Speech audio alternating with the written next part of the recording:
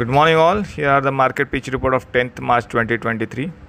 In the last trading session, Nifty formed bearish outside bar candle pattern, which indicates that selling pressure exists at higher levels.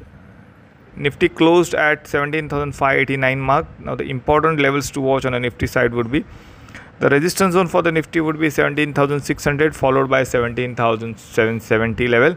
On the lower side, it has immediate strong support placed at 17,427, below that 17,300 mark. On the Bank Nifty front, Bank Nifty in the last trading session closed at 41,256 level. The resistance zone for the Bank Nifty would be 41,350 followed by 41,500, and on the lower side it has a strong support placed at 40,950, below that 40,600 mark.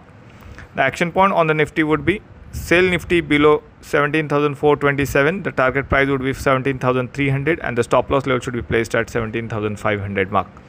So that's all for today. Thank you and have a profitable trading session.